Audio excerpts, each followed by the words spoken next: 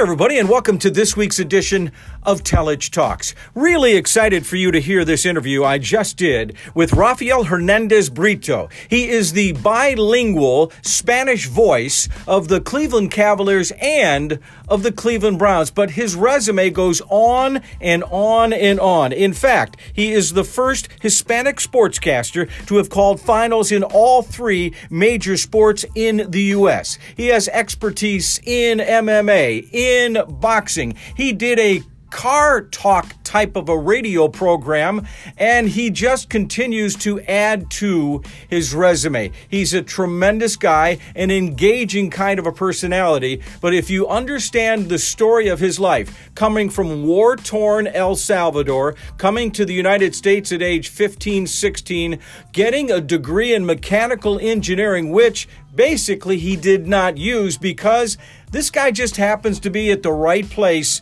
at the right time. He went from that to also getting into selling beverages, most notably the Coors brand, to the point where at one stage in his life, he just decided that he wanted to get into broadcasting, and the rest, as they say, is history. The mayor, Rafa El Alcalde, right here on Telich Talks. Keep it simple. Okay, Rafa. First of all, welcome to the program, and thanks very much for letting me kind of unpack your story. I think you have a very interesting one.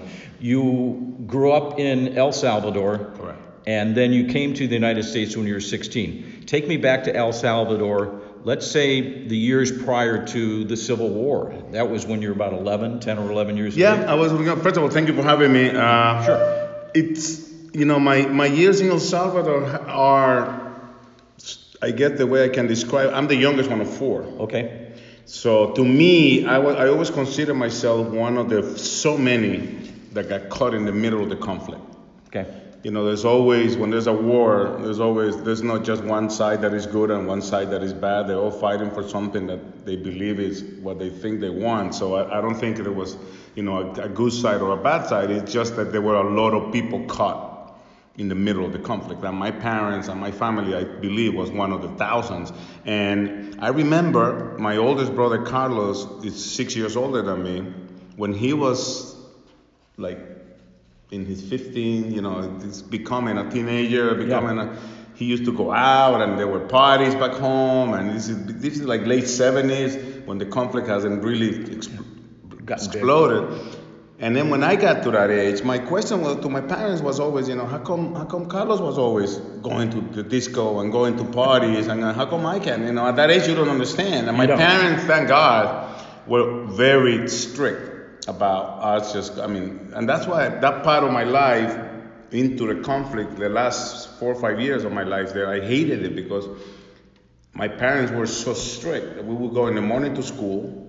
And my father would pick us up from school. We'd come back home, and then we would just be in the house. We weren't allowed to go out. If we played little soccer in the street in front of the house, but it wasn't really safety concern. Safety, yeah. And we had friends whose parents weren't as strict as my parents were, so it was kind of hard when you're growing up to understand. Even though now you look back and like, thank God, I think I'm still alive because my parents were that way. So and then. It's really not too many joyful memories because of that. Because I think when I came to New York, I believe I felt that freedom. I felt that way of just being able to go anywhere. Because the war became more like the wrong place at the wrong time. Gotcha. It wasn't really that I was mixed up with the wrong people or anything. It was that you could be having a coffee, but next to you, the table next to you, there was a guy that the guerrillas were looking for, or it was a guy that wasn't the guerrilla that the military was looking for.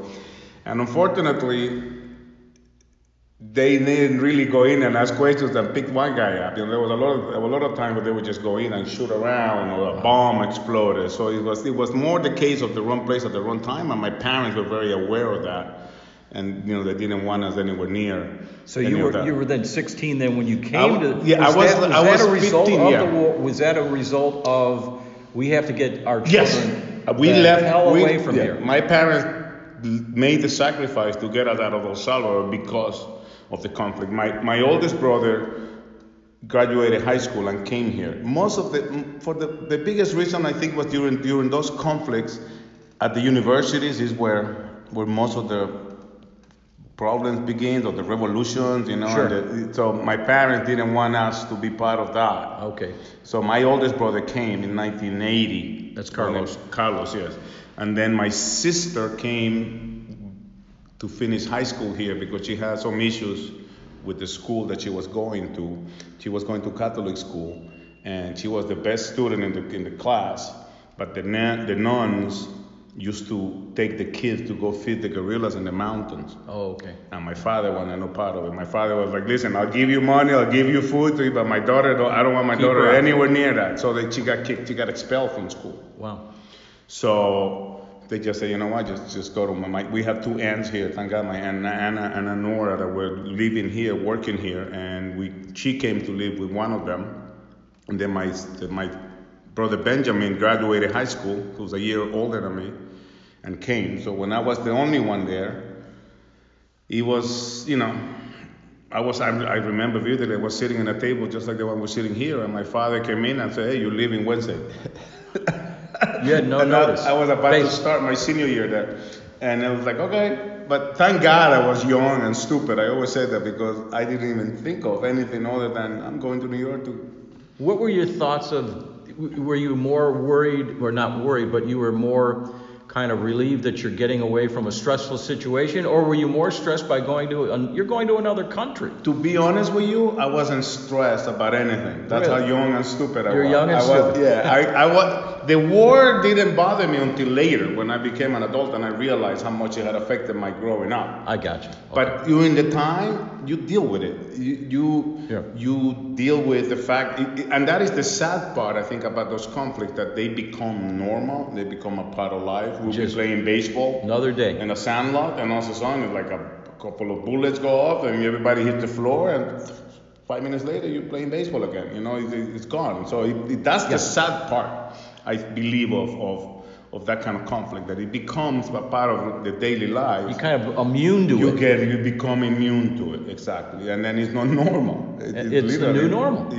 So that's the part that I realized once I grew up and became an adult, that it wasn't absolutely not a fun time.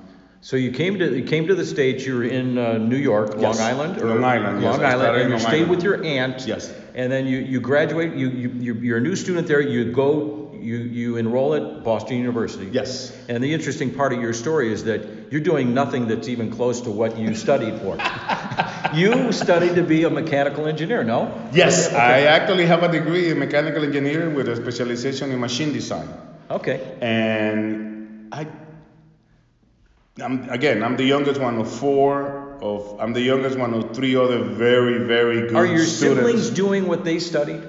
Are your siblings doing what they studied for? So you're the one that kind of went outside the box. I always been you know what I learned the other day? I no longer say the black sheep. I always been the psychedelic shit.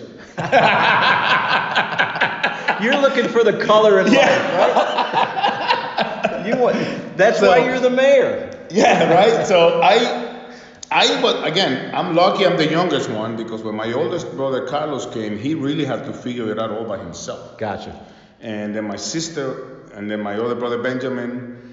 So when I came, they kind of knew the ropes. So I knew I even had choices to apply to different schools and everything like that. So I was lucky in that regard, and again, luck that I didn't come to realize later in life. But at the time, what appealed to you about mechanical engineering? What was it? I was good in numbers. I was good with numbers. I was good with science. I was good. I enjoy the math and all that. So it's like, and I really, and to be, if I had told my dad I was gonna go to school and pay at the time $18,000 a year at Boston University, and I was gonna have an undeclared, he would have never understood that. Yeah, he wanted. I should have gone to liberal arts and try to figure out what I was good at, and then maybe go, and then maybe economics, maybe finance, I don't know. But So- that would have never fly through my dad. You're like the high school football star that has to declare a school and say, I'm going to Ohio State University, and then everybody can breathe. And then when you get to that age, senior year, you go, maybe not Ohio State, maybe something else. Yeah. So engineering was the thing, and I entered in this program at Boston University, and it was fun. I didn't have the habits for it, but I made it through. It was really long. It was just, the lab reports and the 5 calculus classes and 6 physics and all these different things. There were classes that I literally went in and came out, and I don't think I learned a thing, but I wasn't the only one. It was like, but, so I graduated and have my mechanical engineering degree, and my biggest purpose was at that time to kind of become independent. My brother Carlos at the time was already working. Gotcha. And he was helping. He's helped me a lot through this day. And I just wanted to kind of cut the cord. Okay. So nobody once told me throughout my whole time that the job that I will be seeking were for U.S. citizens only, because I wanted to work with jet engines. I wanted to work with McDonnell Douglas or with So Boeing. there was a Because of flying national security. so you could not. I couldn't because I was only a permanent resident at the time. I only had my green card. Gotcha. And I had like a year and a half to go before I could apply. There's like a 5-year period that you have to be a resident of the U.S. in order to apply for your And you didn't have the citizenship. patience to wait for that because you wanted to get on with your life. I needed to work. You needed to work, period. sure. I needed to get a job. Gotcha. And so I tried to, and I was trying to work as an engineer. Gotcha. So that didn't work. And the next step was to join the Navy. Back home, I wanted to join the Army. And I even went without my parents knowing. I went to the mission exam. And my mom was like, over my dead body, you're gonna be joining this conflict. This is not like We're getting you away from this. Because exactly. Haven't you noticed that the other 3 siblings are out of here? So, but that was, again, back in the day, me trying to do something about it. I wanted to join the Army, which is, God bless my mom, she was absolutely right. But I always had that drawing towards the military. So, I figured the Navy, I'm going to go in. So I go to the recruiters, and the guy says, listen, I can't give you officer training school because you're not a citizen, so you have to enlist. So here I am enlisting with a 4-year degree in engineering and everything, but I'm like, hey, let's do it. So I go take the exam, I passed it and everything again, and on my way to sign the contract, I stopped at my friend's house who had enlisted out of high school. Okay. And had just come back from the original Gulf War. And in my young, dumb mind, I'm thinking I'm gonna go by his house and he's gonna give me tips on how I'm gonna get through inside, And he's telling you, run away from this. Well, he gave me the best advice at that time that I had received. He said, listen, I explained to him, my situation, and he said, Rafa, whatever you do not sign that paper unless it says in the paper that they will give you officer training school when you get your citizenship. Don't think that because it's the U.S. government and the U.S. Navy, they're gonna do it. This is the good thing. He said to me, the recruiter is gonna tell you, don't worry, Rafa, just you call me when you're there. You call me when you get your papers, and we'll get you there. He goes, and he won't even be in that desk like 2 months from now. Yeah. So forget about a year and a half. You won't even know where to find him. So So I went there and I said, listen, can we put it? He goes, don't worry about it. You call me when you get your papers. You call me. I was like, okay, thanks, no. So I went back home, and I just didn't. Again, I wanted to become an adult, I guess. So somehow, I don't know exactly how I got, but I went to this interview with Canada Dry Bottling Company in New York. Went to the interview, and I got to the point where, I was living in Manhattan with my roommate from college whose aunt was going into a nursing home, so we were taking care of her apartment in 58th and 5th Avenue. We're living and I just got we were watching the Gulf War, and like we would take turns, and like we had a whole board of like where the troops were, and I would sleep, and he would look into the thing. It was just like really not doing nothing but watching, back in the day. I think it was the first war that was televised live. It was, so, yes. So we were really into that, but I got tired of it, so I went home. I went back to El Salvador. Oh, wow. Without not knowing what I was going to do with myself. And when I was there, my brother Carlos called me and said, because I had left his number as a contact, and he said, hey, they called from Canada Dry that you got the job. Whoa. So I'm like, I'm back. What'd you do there? So you were a sales guy? I got $18,000 a year plus a car with gas, and that to me was heaven, baby. And all I had to, they had just gotten the rights to distribute Bottles and James wine coolers. So I remember my first job was selling, buy 10 cases, get one free, up and down the South Bronx, in all the bodegas. All the little stores. All the bodegas and all the supermarkets, the Walbounds and the C-Mart and the C-Towns and the MetLife and all that. And that was my first job. And I got good at it. The Canada Dry Bottling Company, the distributor, also had the rights to distribute Coors beer. Coors beer, baby.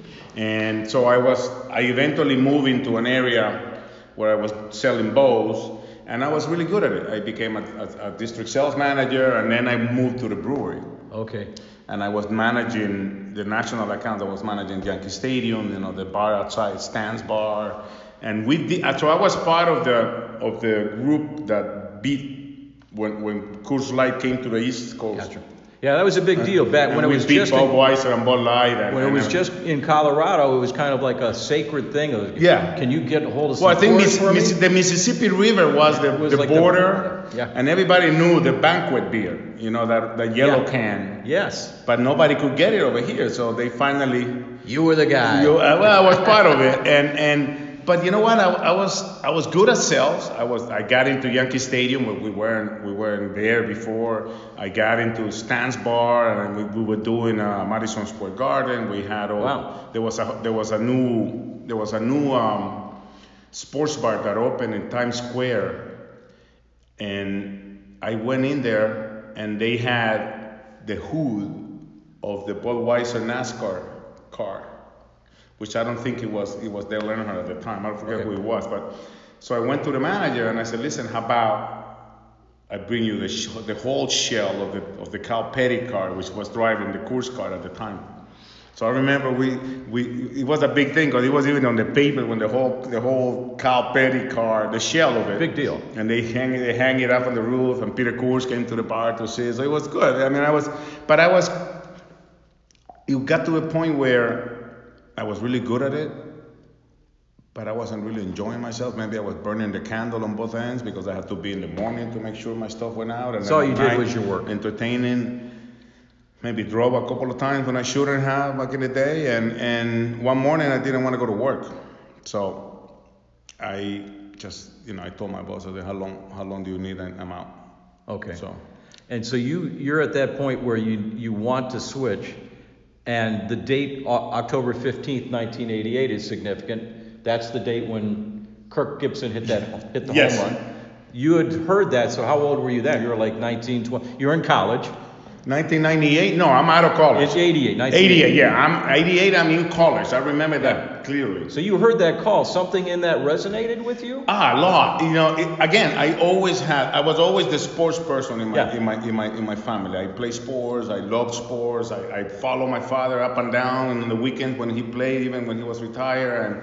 And I was in college, and I remember Jack Buck. Jack Buck had the call. He had the call. I don't know. Don't ask me why I was listening to the radio instead of watching it on TV. But I always had that thing about watching on TV and listening on the radio, because I like the painted stuff as opposed to the conversation, And the thing that came to my mind, and to me, I didn't really, comment it to anybody, and it's not something that I was like, I want to do that right away, but I was like, man, that has to be the best feeling in the world, like to have that moment, and the way he said it, like it sounded so real. Like I can't believe what I just saw, and that was what I was feeling, but I wasn't expressing it. You know, I couldn't believe that Kirk Gibson just on one leg, Yep. just hit it off of Dennis Eckersley, Yep. and Canseco didn't even move. He just looked up and looked. So that moment later on in life, I always had that with me. It was in the back of your head. It was in the back of my head. But you're just doing you. You're still doing your sales. That and feeling. killing I'm it. doing the thing. I'm watching TV. I have Yankee Stadium. I have Madison Square Garden. I'm doing Chase Stadium. I'm involved in sports. Yeah. But I'm doing sales. Gotcha. And I wish I could tell you that I quit with a plan, but I didn't. Which is probably makes the story even better that you just did it. I just couldn't have to go to work. I've never been that kind of person that does something because so you just have to. So what was the first job? Doing play-by-play for? Well, yes. So you went to broadcast school. I went to Connecticut School of Broadcasting. Oh boy, I remember that. And I'm telling you, a lot of people here they have Ohio Media School. Ohio Media School. And I always tell people, a lot of people look down on it because I tell you what, they don't tell you what you're gonna say on the air. But they take away all the fear of all that equipment, of all that looking at the camera, and they do. I'm pretty sure the Ohio Media School does the same thing here, which is they do. You learn copywriting, you learn production, you learn on air, you learn radio. And we were cutting tape. I don't know if they still do it that way, but we learned to make commercials. Like cutting, I remember one of my homeworks was to make a commercial of the Stevie Ray Vaughan. Stevie Ray Vaughan, really? And I made it up. It was like his brother and Jimmy Page is gonna come in, and Eric Clapton was gonna come in with his brother. So I remember that we had to do the homework. Yeah. Like cutting the tape. Yeah, back in the day. Which is the way they used to do. And then I remember in one of the classes we had to do the weather. Okay. And we were using cards, and we had to do the sports update. And then produce a video. We had an event. It was really cool because they brought in, they took us to a press conference. And so you get a feel for that. There was a plane accident by the Teterboro Airport, and we have to go. No, it's only that, but it's like there was somebody giving we have to ask the questions and then file the report. So nice. I got to see everything that was possible in the business of broadcasting, which I always tell people when I meet kids. We do at the CAD, we have shadow students. And I always tell them, if you want to work with sports, just get a job at a sports team or a sports company, because you don't know the possibilities inside. Once you get in there, you're going to realize there's all these other jobs that you can do, and you're just narrowing yourself to I want to be a sportscaster. Maybe you're better at something else. Community relations. Maybe you're better at I don't know. Right. So but anyway, if you want to do broadcasting, once you're in, it's a lot better to move around than coming in. So I wish I had a plan, but I didn't. I went to Connecticut School of Broadcasting, loved it. It's the first time in my life I'm going to school for something that I really want. You're really passionate I'm really learning. about it. I'm really going. And the day I finished, my friend that at the time worked for Univision calls me up and says, St. John's University is looking for a play-by-play announcer for their basketball team. Are you interested? And one of the good things about myself is that I have never said no. Even though I don't know. You didn't give yourself a chance to have all the doubts creep in. No, I can't just do said this. yes. I'll do it. What time? Yeah. So I went from making a good amount of money and being so good at it to making $150 a game.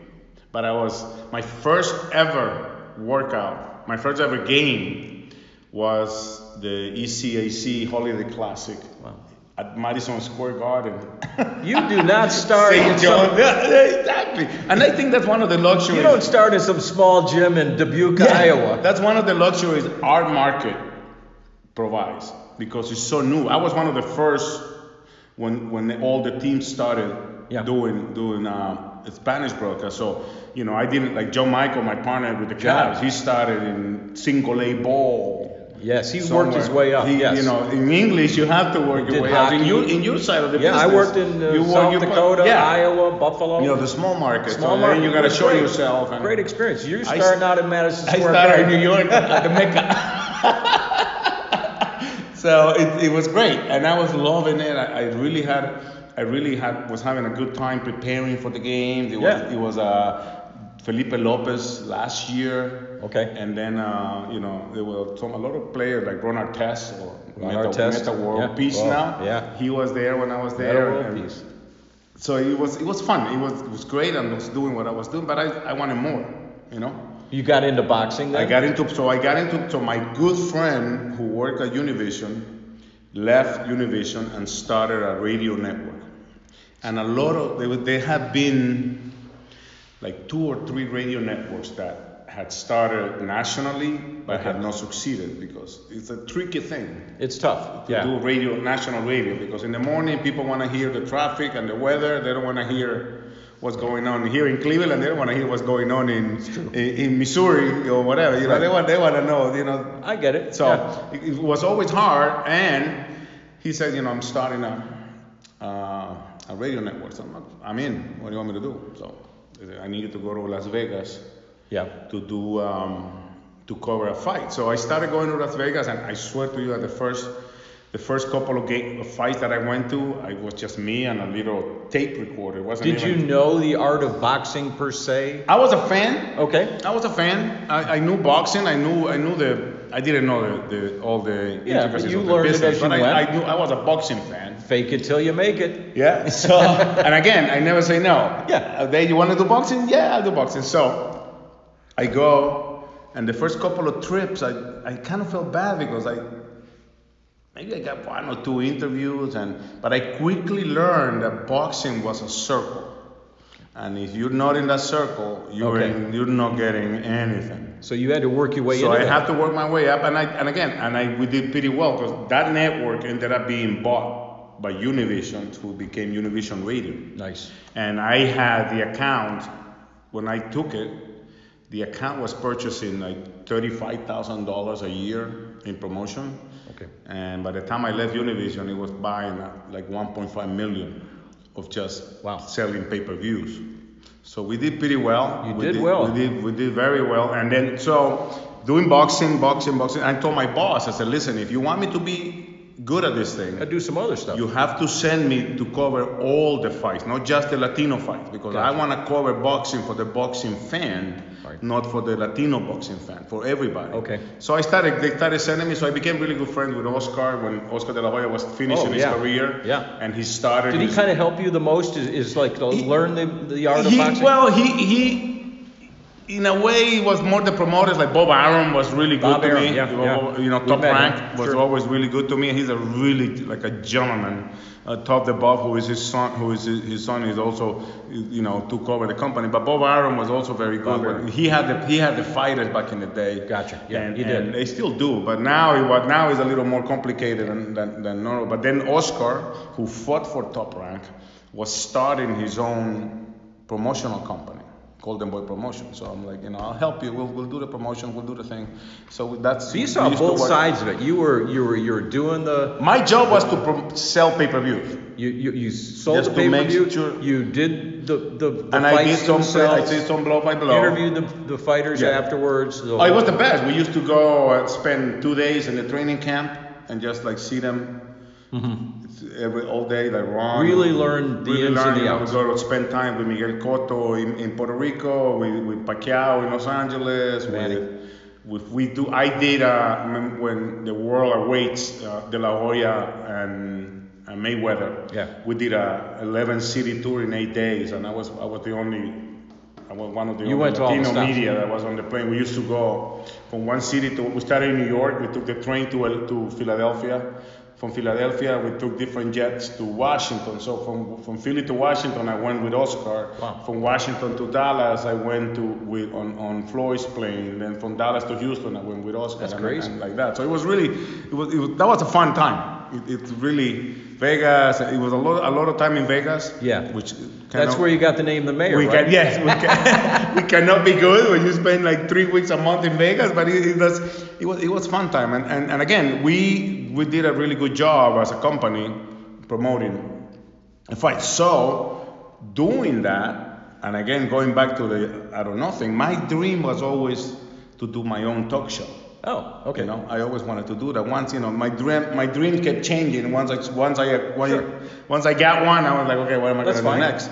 And we're in Vegas after a fight. We're hosting clients, and we're at a club, and it's literally like 4 in the morning, and we are hanging with the people that manage the AutoZone account. AutoZone, the car place. Yeah, the car parts. So they're talking about, you know, we want to do a radio show about cars. Can you do it? I'm like, yeah. And I literally don't know anything. Didn't know a thing about cars. This just blows me away. This whole you're basically were the Latino click and clack. Yeah, and let me tell you the story. So we're at the bar. Back in the day, I still have my drinks, and we're drinking, and it's like the end of the night, almost morning. And she's like, hey, can you do a show, you know, a car show? And I'm like, sure, yeah, we can. Okay, so call me next week, and we'll get together. I'm like, literally, John, I'm going home thinking I'm gonna go to Barnes and Noble and buy a book on how to fix a Mustang, and I'm gonna figure something out, right? I'll put up a show. Keep up the BS, baby. And I'm not lying, I went to Barnes and Noble and I have a couple of books. You know, how to fix the Mustang. I always like the Mustang 65 convertible, so I'm like, awesome I'm gonna start with that since I like that. So at least I know, right? So I'm waiting in line at Amazon, and you know how they have all these like impact items that you can actually buy, just put. And there is a cassette tape of Click and Clack, and I'm like, what the hell is that? And I'm like, Click and Clack, and I'm like, oh my God. So I bought it, and that's why I'm never ashamed to say, I always try to be the Spanish Click and Clack. And I went home, put the thing in my car, and those guys were so good. They were so good. I don't know if they're still on the air, but they were One of them's passed, I believe. Oh, okay, but they were so good and entertaining. They were wonderful with the callers. Oh my God. They were funny. So now I'm like, yes, I got my road. Now I just gotta get myself a mechanic, because I have nothing about cars. We got half of the deal here. So we found a mechanic through the station in New York, and I became the clown of the show. That's okay. I became the guy that would bring the mechanic down to a one-on-one level. One-on-one level. When Break he started it down. talking about all these like terms, I'm like, wait, so what does that mean? So we did a show. It was called El Garaje de AutoZone, the AutoZone Garage. Lasted like 12 years, made a lot of money for the company. And what we did was, we opened the show with like a topic, how to change your oil, how to change a tire, you know, recommendations on how often you need to change your oil. Yeah. And then we took phone calls. That's it. And people reacted to that show so well. It was once a week, an hour, and we used to get close to 1,000 phone calls during the week. That wanted to be on the show. People will call and say, hey, this is John. I have a 1978 Mazda, whatever, Toyota Camry, and it's making this noise. And my mechanic was so good. He'd break it down. He would know exactly even what color the car was because of the problems the cars had. He knew kind of like the tendencies of the problems the vehicles had. And so we did really, I became the spokesperson for Castrol Motor Oil. Wow. Who was like, you know, Castrol GTX high mileage, and it was good. It worked great. So from there, I got my sports show. Okay. I actually became good on the radio, I guess. I got my talk show. It was called Locura Deportiva, it was Sports Madness. Sports Madness. And the thing was, when I moved to Miami from New York, they hired me at Univision as the sports director. They had a 2-hour show that talked exclusively about soccer. Oh. And most of it was Mexican soccer. The 70+% of the population, the Spanish population in the US is Mexican. Okay. So they were going for so my first move as a sports director was to change the show from Sports Madness 1 hour and Soccer Madness 1 hour. So you can do whatever you want with that hour, and I'll talk about everything. But you guys go crazy on the soccer. I'll do the wacky stuff. Yeah, and I'll talk soccer too. During the World Cup, during the Champions final, we'll talk soccer too. But I did it my own style. I never been a guy that takes sports seriously. Sure. I was always the clown. I was always the guy who always found some humor on everything. So we talk about So now we got another outlet to promote the boxing. So we got the UFC to jump on board. We were doing boxing. We were doing the World Series. We had the rights for the NFL. So we became the place to go when you wanted to reach the Hispanic sports fan. So who made the decision to get you to Cleveland in 2014 when LeBron came back? Was it the Cavs directly, or was it people Univision said? Well, no. I had left Univision at the time. Okay. I had done 13 years with them, and I had brought in. It became a point of like, I'm bringing a lot of money, and I'm not really getting any. I understood like the biggest part of the pie was for them, but it became. I left very amicably, and I admire everybody there, and then the show that I started still on the air, and now it's on TV and radio. It's going on to our first year on Locura Deportiva was the Monday after Katrina hit. So it's like 2005. Yeah, 2005. August 29th we started. So and it's still on the air. So and they still have some segment that I That's cool. put on the show. So it feels good. That's nice. So by the time I had left Univision, and I was working with another company in the broadcasting business, and I was going through some hard times at home. Going through my divorce and. Sure.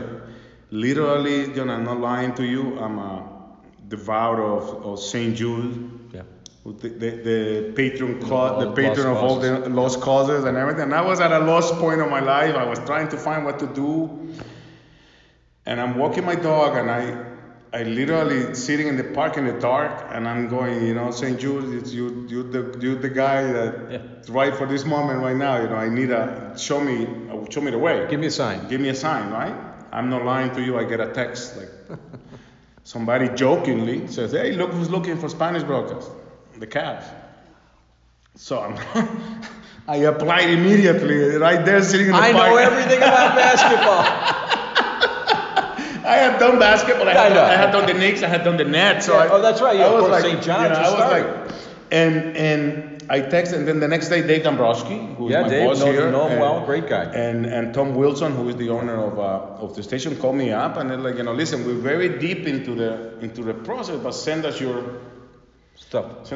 And I think I had more to offer than the other candidates, because not only I was doing the Nets at the time. You had a wealth of broadcasting experience. So my demo was like, I was doing the Spanish League for TV on Univision, just on TV, but I had audio and I have video, so I sent it up and I said, listen, come for an interview. So I came in and I was thrilled with everything about the Cavs and the company, and it just made so much sense. And LeBron was already here.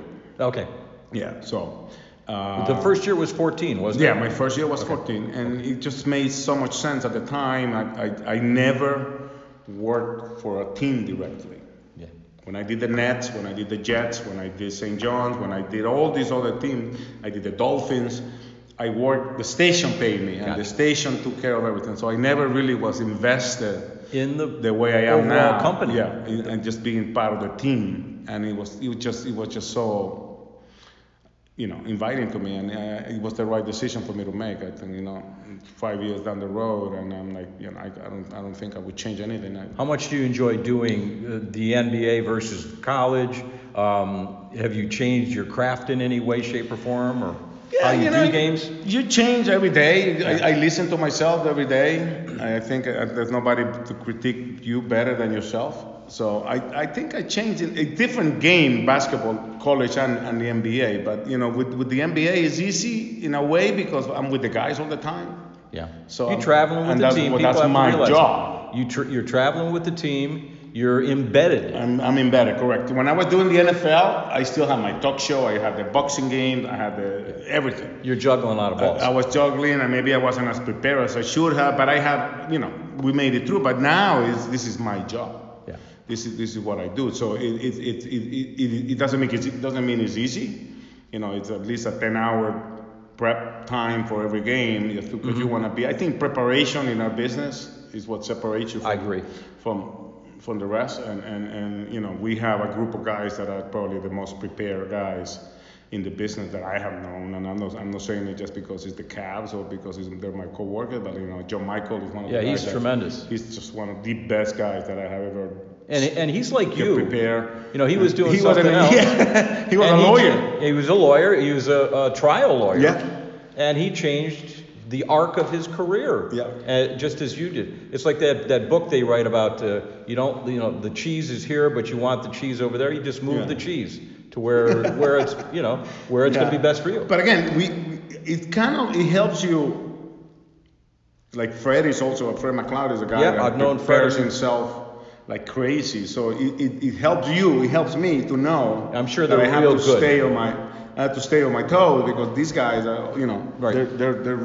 we're all good at it. And I think that's all a reflection on the way Dave runs the operation. Dave's we're all able to do not what we want, but to do it the way we want it. The only condition is just make sure you do your job, make sure you prepare, make sure you stand out above and beyond everybody else. And I think we all do as a group, as a team, and it's just amazing to see how these guys work. It's not just one guy or the other. Everybody's prepared. Jim Jones is the guy. We're all embedded. I don't know how all the teams do it. I don't know if they are allowed to go to practice every day. Part of my job is to go to practice and shoot around everything. That's a great thing to have, and it's evolved. And at home. It's evolved over the years. In fact, if I can just take a quick trip back in time, when back in the day, Lenny Wilkens would allow all of us to watch every second of practice. Yeah. That doesn't happen anymore. No. We come in, the regular media, we come in when they're shooting free throws, and that's how it is. And that's all well and good. But you're with the team, you should have access. Yeah. But I don't think every team does. Okay, I get you. I don't think every team in the NBA allows the sportscasters to do, Yeah, they just have a certain barrier. And it helps us because obviously we have to abide by a certain unwritten rule that there are things that we see that are not for public consumption. Yeah, there's but there are things that we see that help us kind of see what's coming up in the game or how to prepare for the game. At least we know in the morning who's starting or who's not. Maybe the coach won't let everybody know until later. He has to release it in the afternoon. But at least now I know I don't have to prepare or I don't have to worry. For a certain guy. I don't have to worry about X guy, but I have to be ready because this other guy is going to be playing more. You're going to be playing more minutes. Yeah. So you got to be ready with. What was it like with just, obviously the most famous basketball player in the world, the best player in the world, when LeBron was with the team for 4 years? Obviously, it was everything he said was newsworthy in many ways. We had to kind of take that tact. If you were going to talk to LeBron about an aspect, not just about basketball, but what's going on in the United States or the world, it would make news. And I'm sure you were around some stuff that probably goes back to what you were saying. It remains with the team. It remains inside stuff. I consider it a luxury and an honor to watch this guy do his thing every day. Same here. To see him from high school day all the way in to and now. day out, and you see the work that he puts in. Yes, he has the talent. Yes, he has the ability, but he also puts in the hours and puts his body through some serious work. I mean, and that being said, just to watch him do his thing and see how good he is, how people don't understand. You always see the fans see the dunking and the plays and the triple doubles and all that. Yeah. But when you see him practice, I don't think people quite understand how high his basketball IQ is. It really is unbelievable. I think it's the best in the game. How he knows what he knows, what's going on, what's going to happen if you run this play or if you're not on this side. And I don't think there are many players in the NBA that actually have that ability to see that. He can play all 5 positions. He knows all 5 positions. He can guard them all on the play. So he can run the point guard. He can be the side. He can be the 2. He can be the 3. So a lot of things that he does are not really there for public viewing unless you really go in and dissect what he does. And that's why I always, I criticize LeBron more as a fan because I grew up a Celtics fan for my years in Boston. Yeah, he was the enemy. He used to kill the Celtics all the time, most of the time. So I never, and my show was in Miami. And when he was in Miami, I kind of hated how everybody was just, with the Heat, with the new big three. I still think the Celtics were the original big three, but don't say that to the Heatles. But my show was about controversy. And my controversy was pushing buttons, and there was no button easier to push than to push a LeBron fan button in Miami. And it works to this day, Cleveland fans and LA, or LA it doesn't matter. fans. So I remember when I came to Miami, a lot of my friends were like, "Oh my God, you're gonna be working with LeBron." I'm like, "Yeah, of course I'm rooting for him. Now he's my teammate."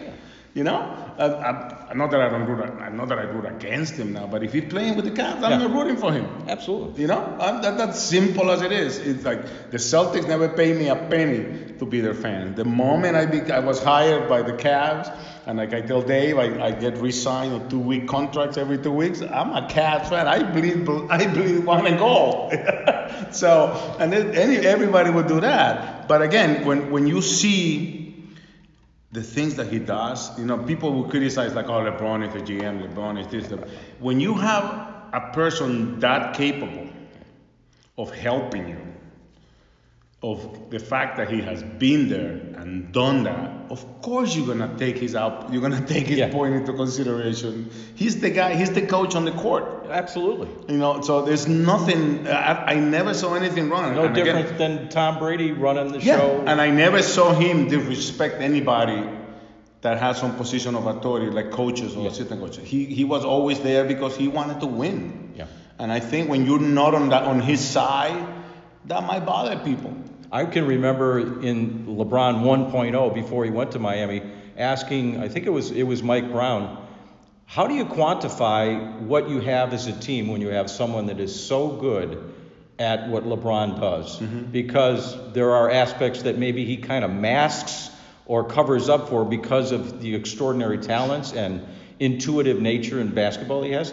And I don't think you can get a real good answer to that because there's so many things he does. It's just. And I tell you what, my first year, 2014, remember he had problems with his back and his wrist. Yeah. And he was out He was out for a little while, had a shot, cortisone shot or some kind of shot. Yeah. We were on the road when he came back, and we were practicing at Grand Canyon University. John, I'm telling you, the noise in that gym when he came back was so noticeable and so different. The steps, the running, and he always like when they do scrimmage, he always play with the second unit. He always played against the starters. But the way that everybody, that's what he brings to the team. Yeah. That those are talking about quantifying things. Yeah. Everybody practices harder when everybody's at attention more. And everybody, there's competition in practice. There's don't think it's just like going through the plays and everything. They want to beat each other even in practice. It's unbelievable to see how that works out. It's amazing. But above all that, what I have been able to witness from LeBron off the court, it just blows everything on the court out of the. And I'm not talking to you about his school and all the great work he does.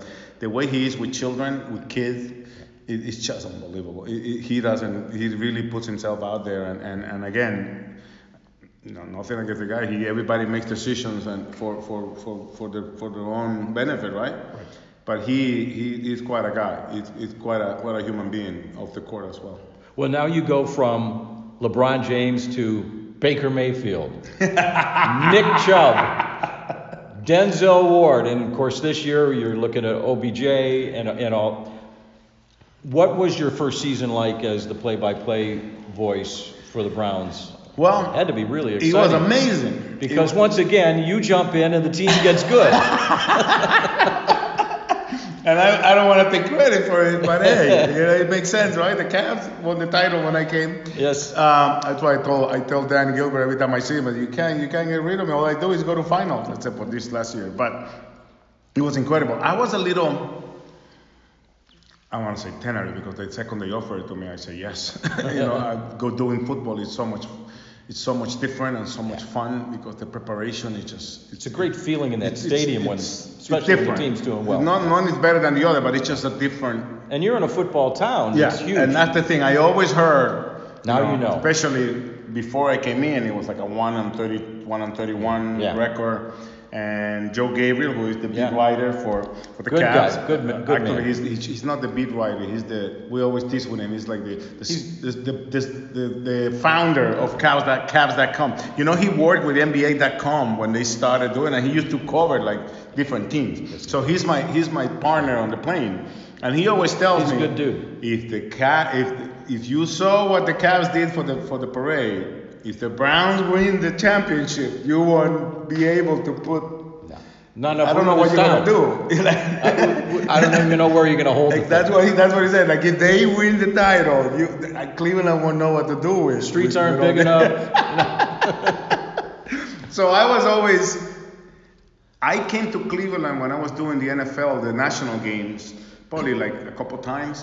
But the NFL trips are so different because you come in the day before.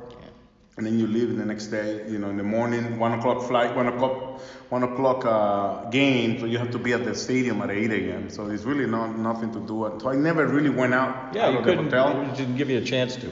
So I didn't know anything about Cleveland. I knew about the Browns. I knew about the miserable days, and I knew about the whole, the Art Modell lead taking the team and everything. So when they offered it to me, I said yes, I'm taking it. But I was a little hesitant about knowing our Cavs season was not going to be a 60-win season, and I don't care what anybody says, losing sucks. It does, and I hate it, and I don't care, and I know you're not gonna go undefeated in the NBA, but it's not fun. It's so I was like, I don't know if I want to get into this, there's more losses and I have to deal with, So I took it, and right off the bat it felt different, And I have to tell you, going back to what you were asking me about Jack Buck. Yeah, the call. Yeah, who, by the way, was one of the most nicest gentlemen.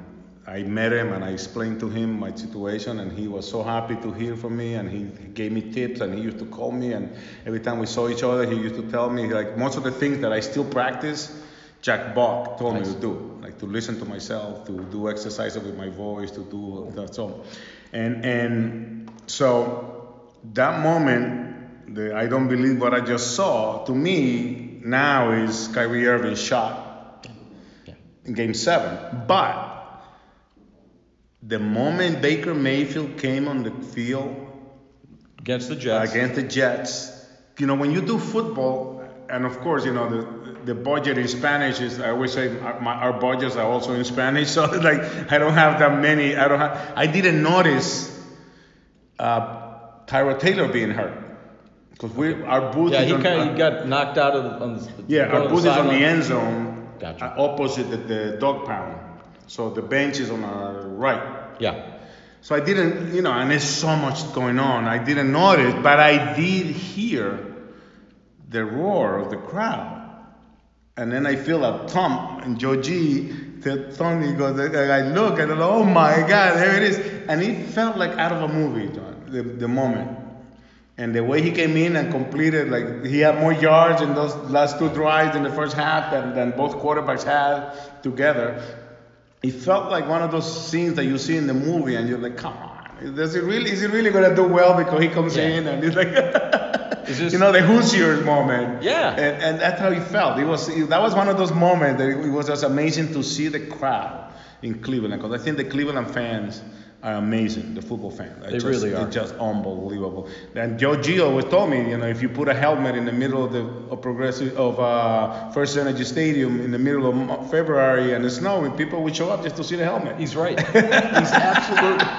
I mean, this is a city that had a parade for an 0-16, right? Yeah. Team, to send a message to management, to send a message to the team that we're loyal fans, but there's a point. Yeah. And the good thing that the Browns have gotten so much better. Well, you had your own kind of, I can't believe what I just saw moment when Nick Chubb goes 90. Oh my God, 94 yards. 94 yards. Yeah, that was against Atlanta. It was one of those moments. Believe it or not, I have never watched The Terminator, but it's one of those phrases that become, part of the folklore. And it's just one of the things that I always tell people is, For the most part, I would think I can take the advantage of speaking for everybody that that's what I do. It's like we don't plan No, you can't. what comes out of our mouth. Like I really have to go back. That touchdown, the Browns do a really good job of putting a GoPro camera in my booth. Yep. So then they can post the highlight with my reaction, which is something the fans like It's to good. see, I right? think people like to see that stuff. And right off the bat, Jason Gibbs, right after the game, he goes, "Hey, send me the play." I'm like, "What happened? How did that play go?" I'm like, "I don't remember what I said. I know I went crazy, but I don't remember what I said." So I come home and I edit what I recorded, and first of all, I'm praying. I'm like, please make sure, please hope that it came out right, because you don't know. Sometimes without a spotter or without, you don't know. There've been times last season. There was a time when I called against the Raiders. I called Nick Chubb running the ball the whole time, but it wasn't Nick Chubb. It was what's his name that got traded? The OSU Carlos Hyde. Carlos Hyde. Yeah. It was Carlos Hyde running the ball, but back, from where we sit. Right. So first of all, I'm praying that I called the call right off the bat, and thank God I did. But I don't know what came to my mind. That was the first thing that came to my mind and out of my mouth when I saw him break the last tackle or avoid the last guy, which is hasta la vista, baby. So thank God it came out good because everybody wanted to see that. That was probably the play of the year for even though there were so many after, but that was the moment of last season to me that it was just you don't prepare for those moments. You can't. You prepare for after the run. Okay, that's Nick Chubb, longest touchdown in his career. Yeah, or something, and that's something you have. Some things you don't going prepare. in. Yeah, you know that. Play. If this guy hits a home run, this is the 50th home run of the You're year. ready. This is the third year in a row he's had 50 or whatever it might be. Well, obviously you're in a great position now with the Browns being so much better. Let's bring this to present day, but the sport that you're very well versed in boxing. What happened over the weekend? Oh my with God. Andy Ruiz?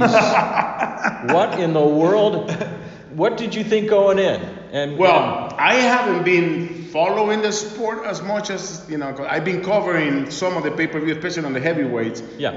I covered the Wilder Fury first one, and when I saw the weigh-in and I saw Andy Ruiz get on the scale, he didn't look like he just went through a 6-week training camp, right? I mean, right, yeah. I sent a picture to my trainer and I said, "Hey, I don't think I'll be coming over I don't need anymore. I don't need you anymore." This guy just beat Adonis and won three heavyweight title. But that's what happens in boxing. It's not like in other sports where it's like one in a lifetime upset. In boxing, you can't take anybody lightly. And then also, to be honest with everybody, like he boxes a lot better than he looks. Yeah.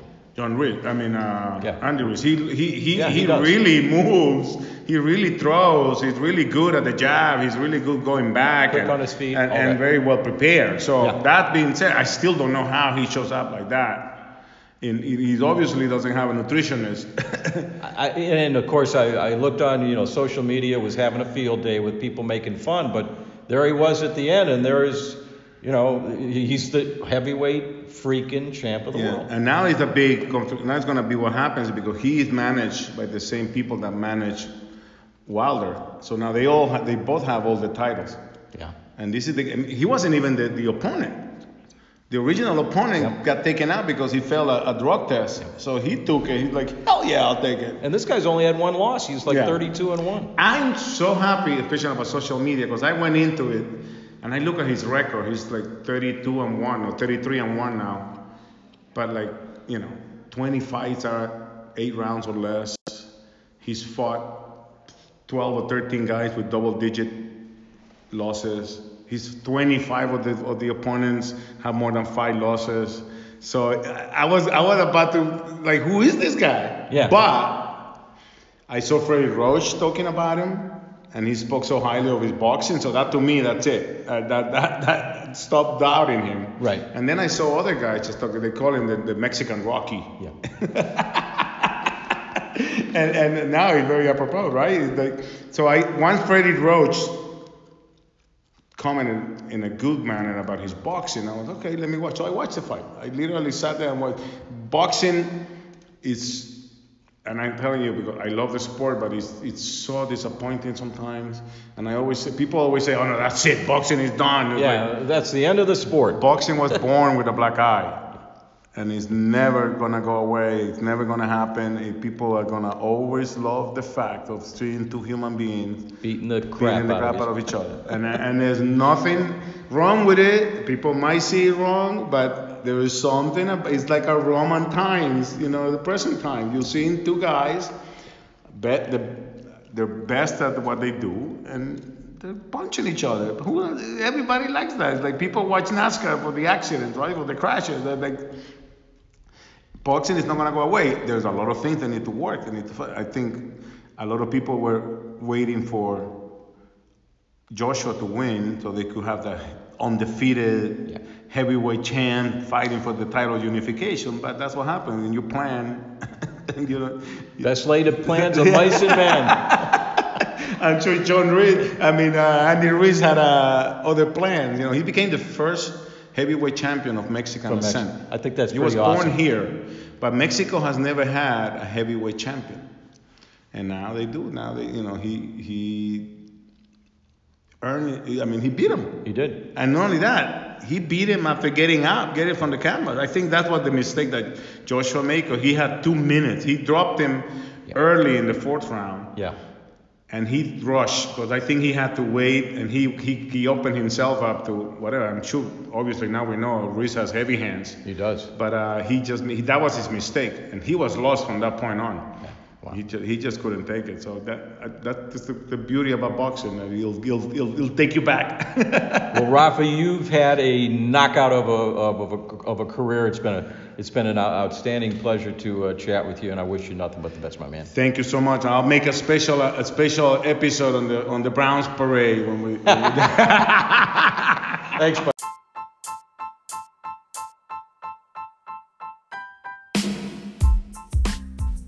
Thanks once again to Rafa for a great conversation. It was so much fun to kind of unpack some of the episodes in his life, the life decisions that he made to put him on the course for where he is today. And also a shout out to the people with the Cavaliers. They have other programming that is not just strictly what Rafa does in terms of the Spanish broadcasts for the Cavaliers. He's involved on the Cavaliers show on Sports Time Ohio and Fox Sports Ohio, as I should say. And so you can find Rafa out there doing Cavs-related stuff. And then he gets in that football booth, and it's hasta la vista, baby. And that is a lot of fun to hear.